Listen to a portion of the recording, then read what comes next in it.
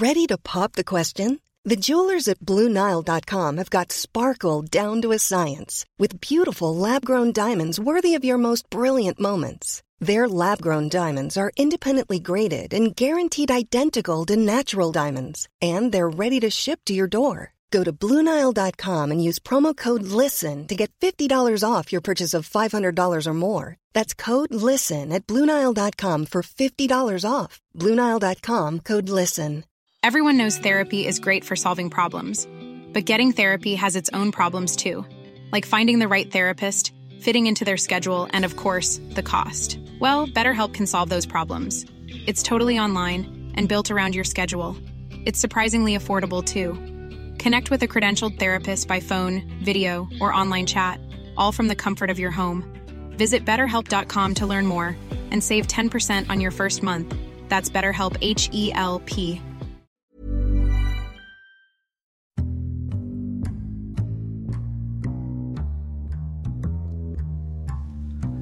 Welcome to the Insomnia Project.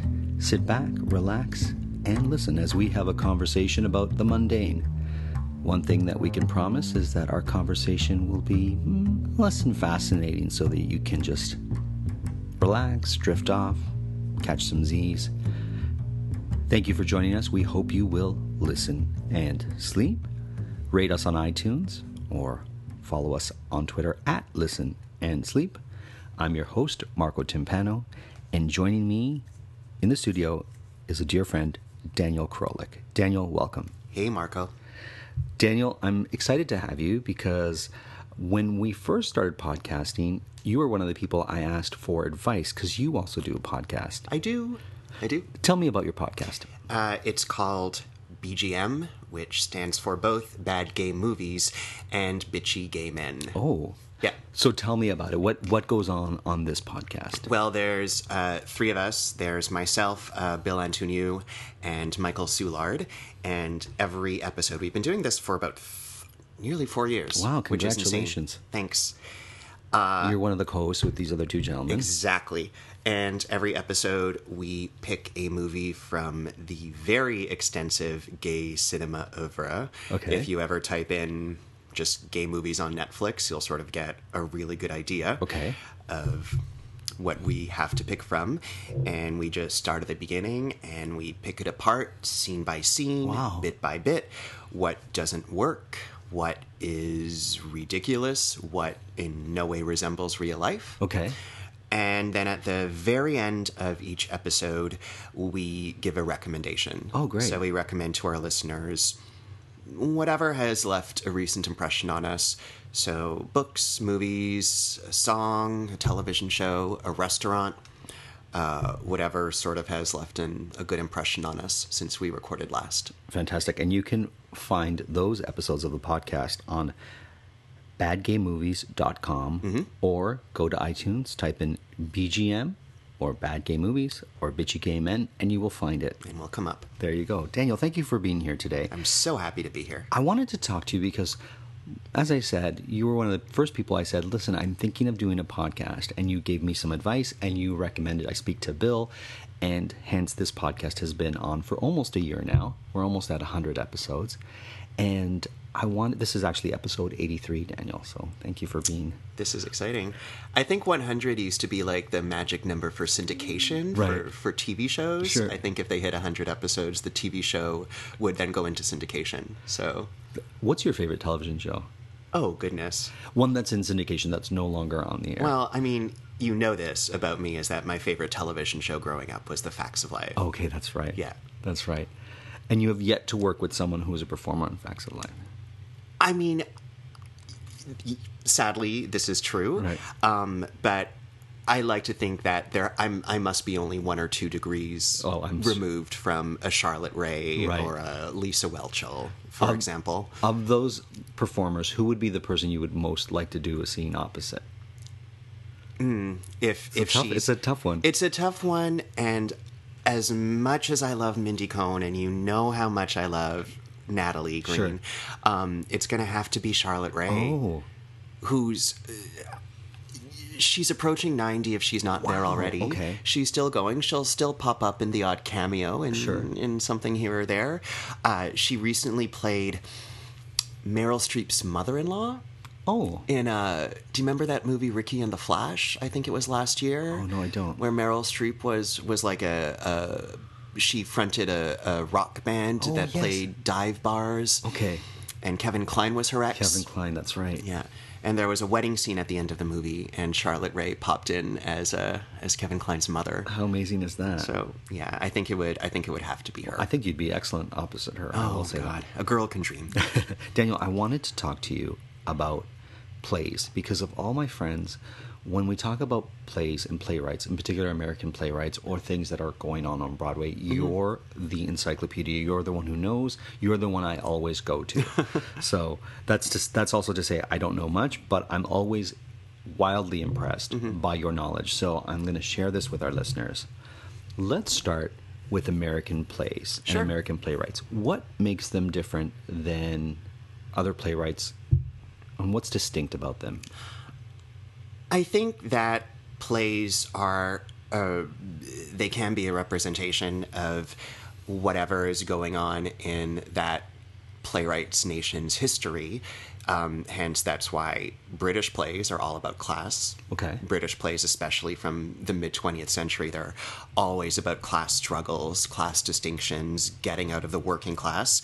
And America in the 20th century has had such a tumultuous history, right, with economic struggles, racial struggles, class struggles, gender struggles. So I think American plays in particular really appeal to me because really good American plays are representative of all the terrible and difficult things that the country itself has gone through. Sure. Who is someone that has come out in the last, say, 5 years that you're like, this is someone to watch, or this is his or her plays are just has impressed you? There's certainly a few. I'm probably going to say Stephen Karam, who just won the Tony Award this past year for his play The Humans, which I was fortunate enough to see when it was off Broadway before it moved to Broadway. Oh, wow. And it's one of the few plays that I've seen that gave me nightmares because it was so powerful and it was so impactful. So when you saw it off Broadway, did you immediately think this is going to go on Broadway? Or not necessarily, because there weren't any major stars in it. Okay. There weren't any people that were immediately recognizable from a TV show or from a movie, which is sometimes an indicator.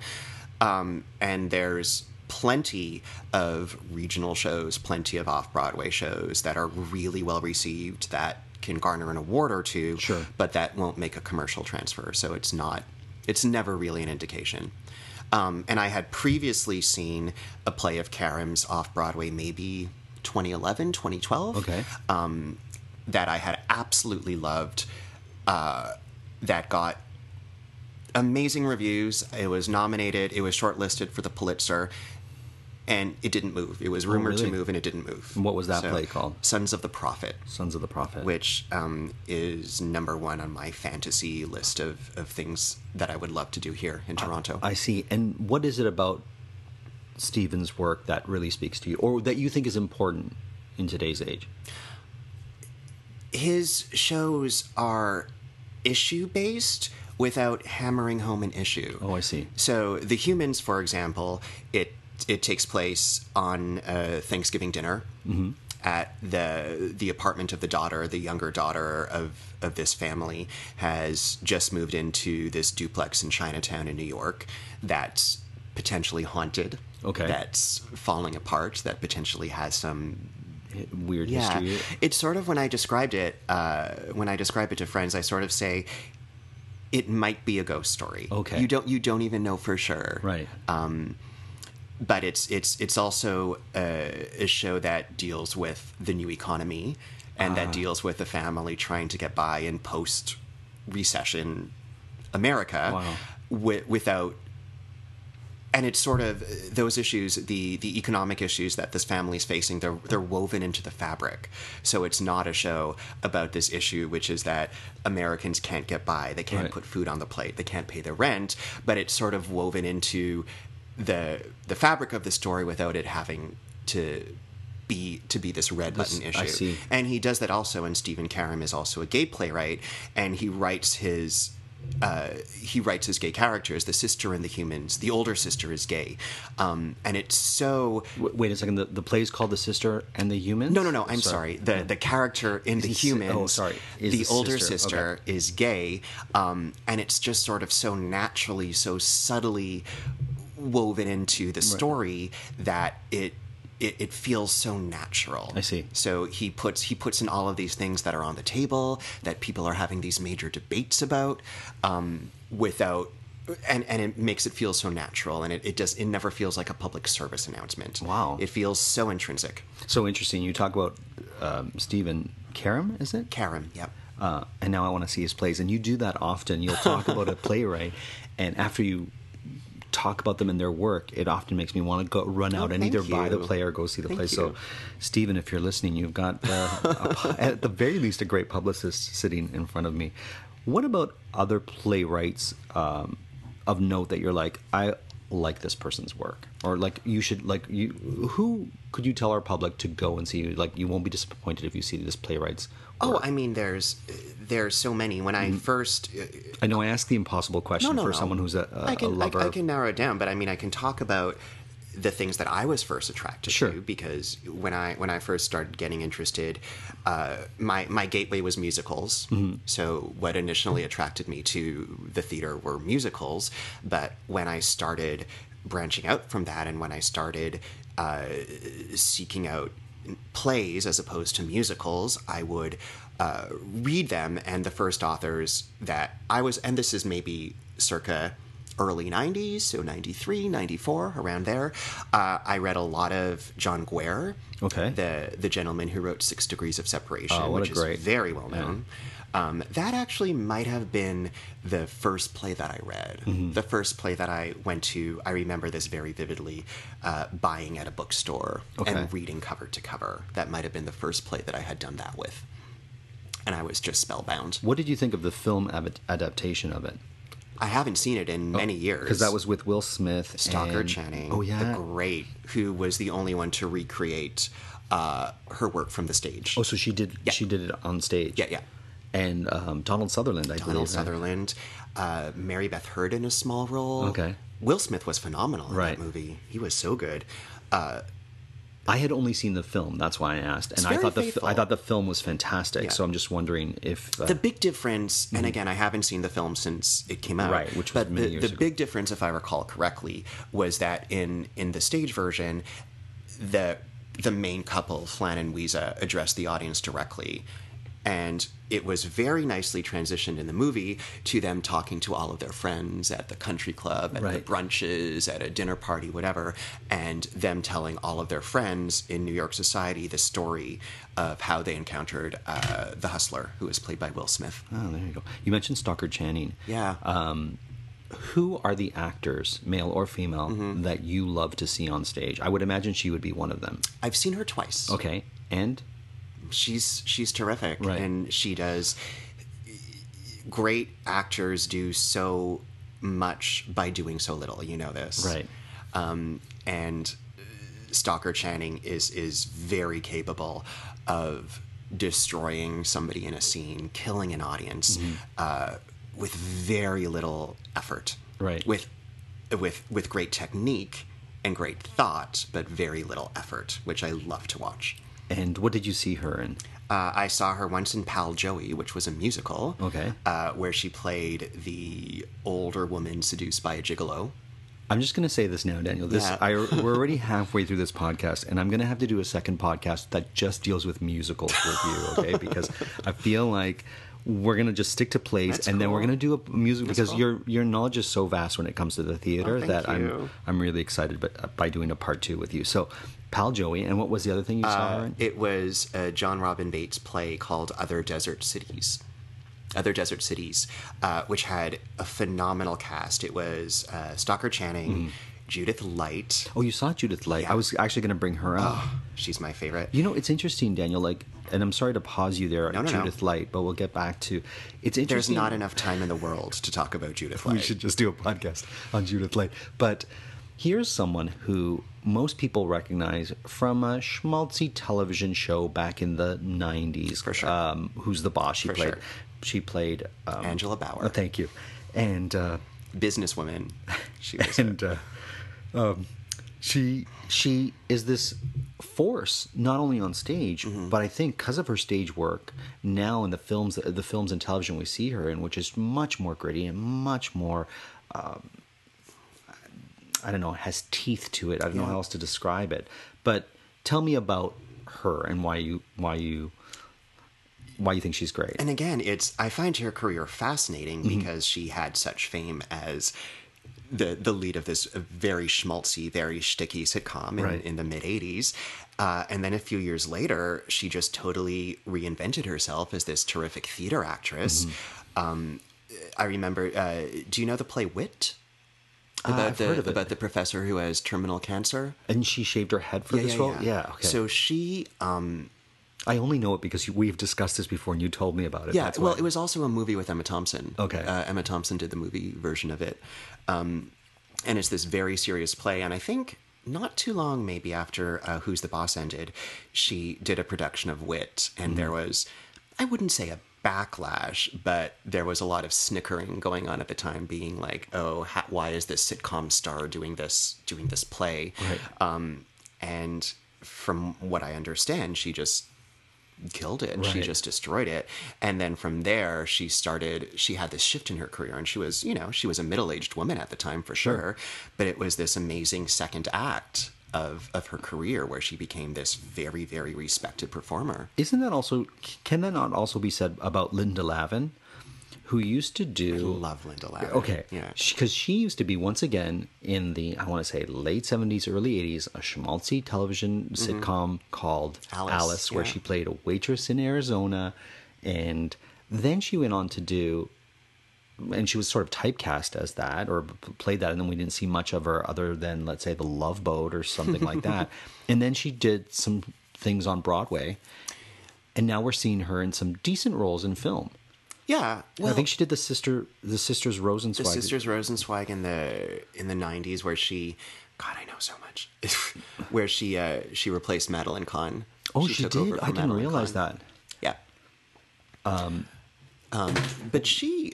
I think she was always the type of actress who, and I think Alice, which is just a little bit before my time. Fair. I think it ran for something like 10 years, or it ran for a long time. It did run for a long time. They had, I don't know if you know this actor. Her name is Polly Holiday. Of course, and she played Marco. Flo. Sorry, she played Flo, and her catchphrase was "Kiss my grits." And I remember as a small child, when these catchphrases are in the public consciousness, and what as a you kid, talking about, Willis? or "Sit on It" or "A" by Fonzie. And as a kid, you just hear them, but you don't know exactly what they mean. But they're just in. So I always remember "Kiss my grits" was one of the things that she said, and she was replaced by a couple of actors. Because I think Diane Ladd for a season. Was it Diane Ladd? For 1 year. Okay, another phenomenal actor. But I don't know why I went on to talk about it. But anyways, she had done it for years, and they replaced one character that continually replaced. And what's her name from Cagney and Lacey is also a Tyne Daly. Yeah, I hear that she's... I've never seen her on stage. Phenomenal. I've never been fortunate. Linda Lavin I saw when I was very young. I'm sure I was maybe 8 or 9 years old. I remember seeing her in Broadway Bound, the Neil Simon play. Okay. Which was Neil Simon wrote a trilogy of plays, Brighton Beach Memoirs, which I'm sure you know. Yes. It was a very well-respected movie. That movie it's a good movie, but it has a glaring instance of Blythe Danner, who's a terrific actress, playing a Jewish mother. I see. And there's nothing Jewish about Blythe Danner. Okay. But it's a trilogy of plays, Brighton Beach Memoirs, Biloxi Blues, which was also a movie that... Matthew Broderick. Thank you. And then Broadway Bound. Okay. Which sort of because it's about these two brothers growing up, and it ends with the brothers sort of becoming adults and leaving the house and moving to New York and becoming writers. But she had Linda Lavin had a big personal success as the mother in Broadway Bound. I see. And I mean, okay, so we've talked about a bunch of female actors. What are some male actors on stage that you've seen or that you just would love to see who you think just tear it up? I mean, if I could go back in time and see Philip Seymour Hoffman in Death of a Salesman. Okay. That was one of, when he died, that was one of the few times that I cried over a celebrity's death, that I really felt robbed of somebody leaving us very soon. I see. And I know that 2016 was the year of all of these important figures, pop culture figures dying. But when Philip Seymour Hoffman passed away, I think it was 2014. Right. I felt robbed. Left a hole. I felt really, really robbed. Oh, there you go.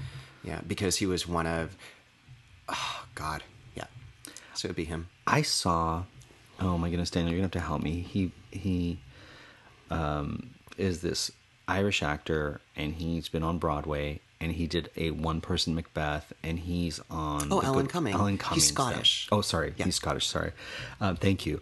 And he was phenomenal. I'm sure. Phenomenal in that. And, it's interesting because you go there and you're going to see a public figure that people know, and you're like, let's see what they can do, right? And then when they actually deliver, and you're like, yeah, these people sort of like the theater's in their blood, and you can see them sort of deliver performances that you don't expect. I remember seeing him as the MC in Cabaret. Oh, you saw that? That was sort of what catapulted him, right, into the public consciousness, Absolutely. At least in North America, right? And his performance in The Good Wife is so remarkable because he's convincing as an American. Right. He's convincing as a straight man, and he's convincing as a Jew. Oh, wow. So it's just this trifecta, and he just disappears into this role that is nothing like him. That is nothing like his public persona.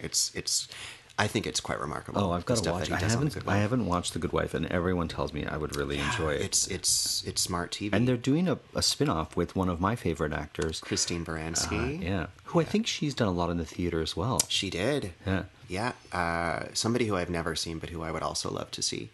Now, I did a play by David Lindsay-Abaire, and this was a few years back. I saw that, The Rabbit Hole. The Rabbit Hole. Yep. And I can only say this, and then I saw Good People, another play that he wrote. Oh, where did you see it? I saw it in, where did I see it? I saw it in Vancouver, I believe. But I had read the play because after I did Rabbit Hole, his words, when you read them on the page and when you actually say them aloud as an actor, are just perfect. There's no wasted word. There's no word that's too much. All the words flow off the page out of your mouth and really help you delve into the character. And if you're working with a script like that as an actor, you really don't have to do that much.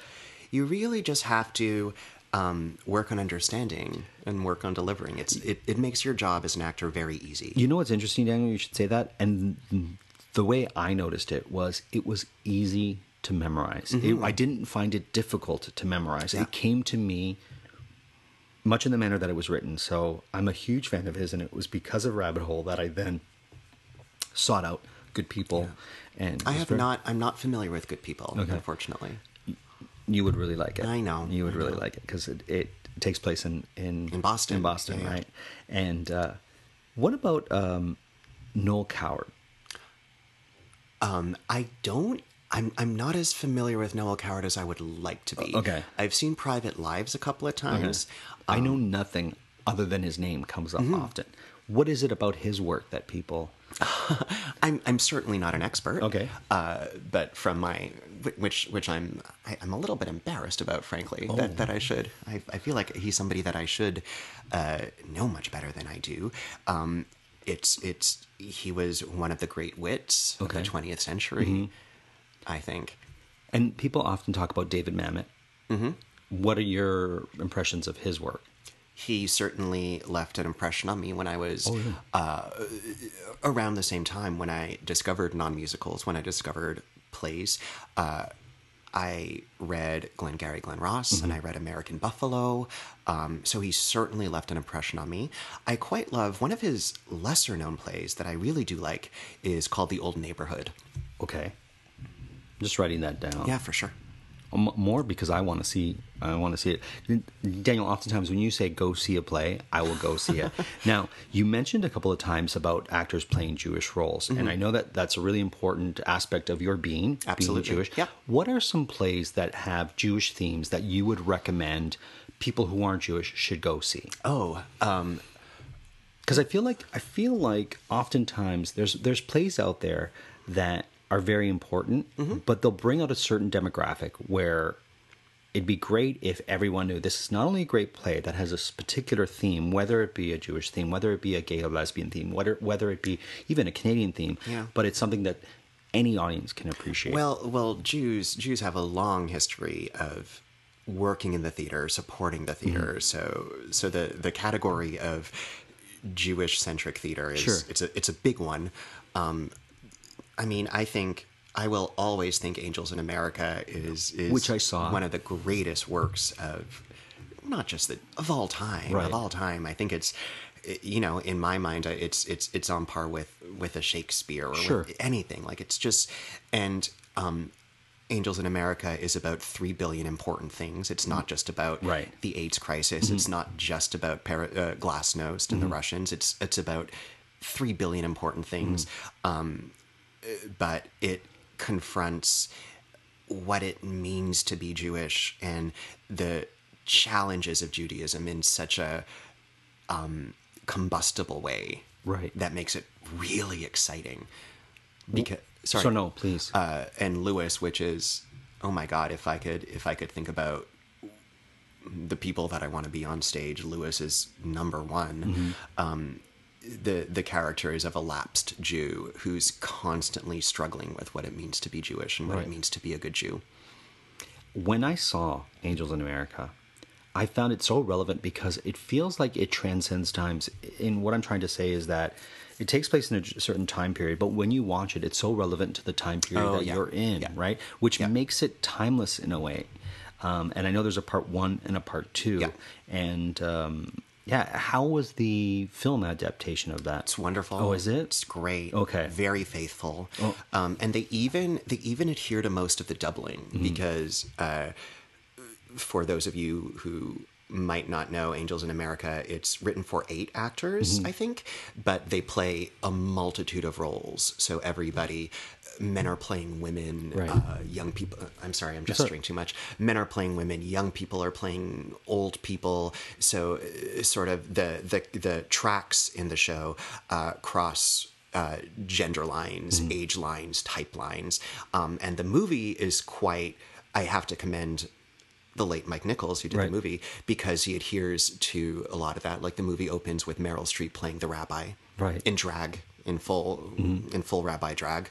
And it's Emma Thompson plays a crazy homeless woman. So it has all of these cool, super theatrical quirks from the stage version. It's great. Daniel, thank you. And between yourself being Jewish and me being Italian, for our listeners, it's all gesticulation all the time. It's all gesticulation all the time, and I'm so impressed with both of us for remaining so quiet for so long. We're trying to. Like, I often tell Daniel, I'm like, you'll see me, or I told you before we started the podcast, I'll drop a pencil, I'll bang a glass, I'll be moving around. Try not to do what I do. But Daniel, I want to thank you so much. Stay tuned for part 2 with Daniel Krolik, where we talk about musicals. We've just sort of scratched the surface of plays and playwrights. I feel like I didn't have a good sort of... I feel like I haven't even talked about anything yet. I feel like we kind of like... I wish I would... You know what? Talking about Jewish playwrights, and you actually brought it up, is Wendy Wasserstein's The Sisters Rosenzweig, which Linda Lavin did in the much missed Madeline Kahn did, which is another really good play about Jewish identity and people struggling to find, secular Jews struggling to find a Jewish identity. Okay, Daniel, so when that comes to town, promise me that you and I will go see it. We'll be in the front row, Marco. Fantastic. Well, thank you, Daniel Krolik, for being a part of this particular show. As always, The Insomnia Project is produced by Drumcast Productions, and this episode was recorded in Toronto, Canada.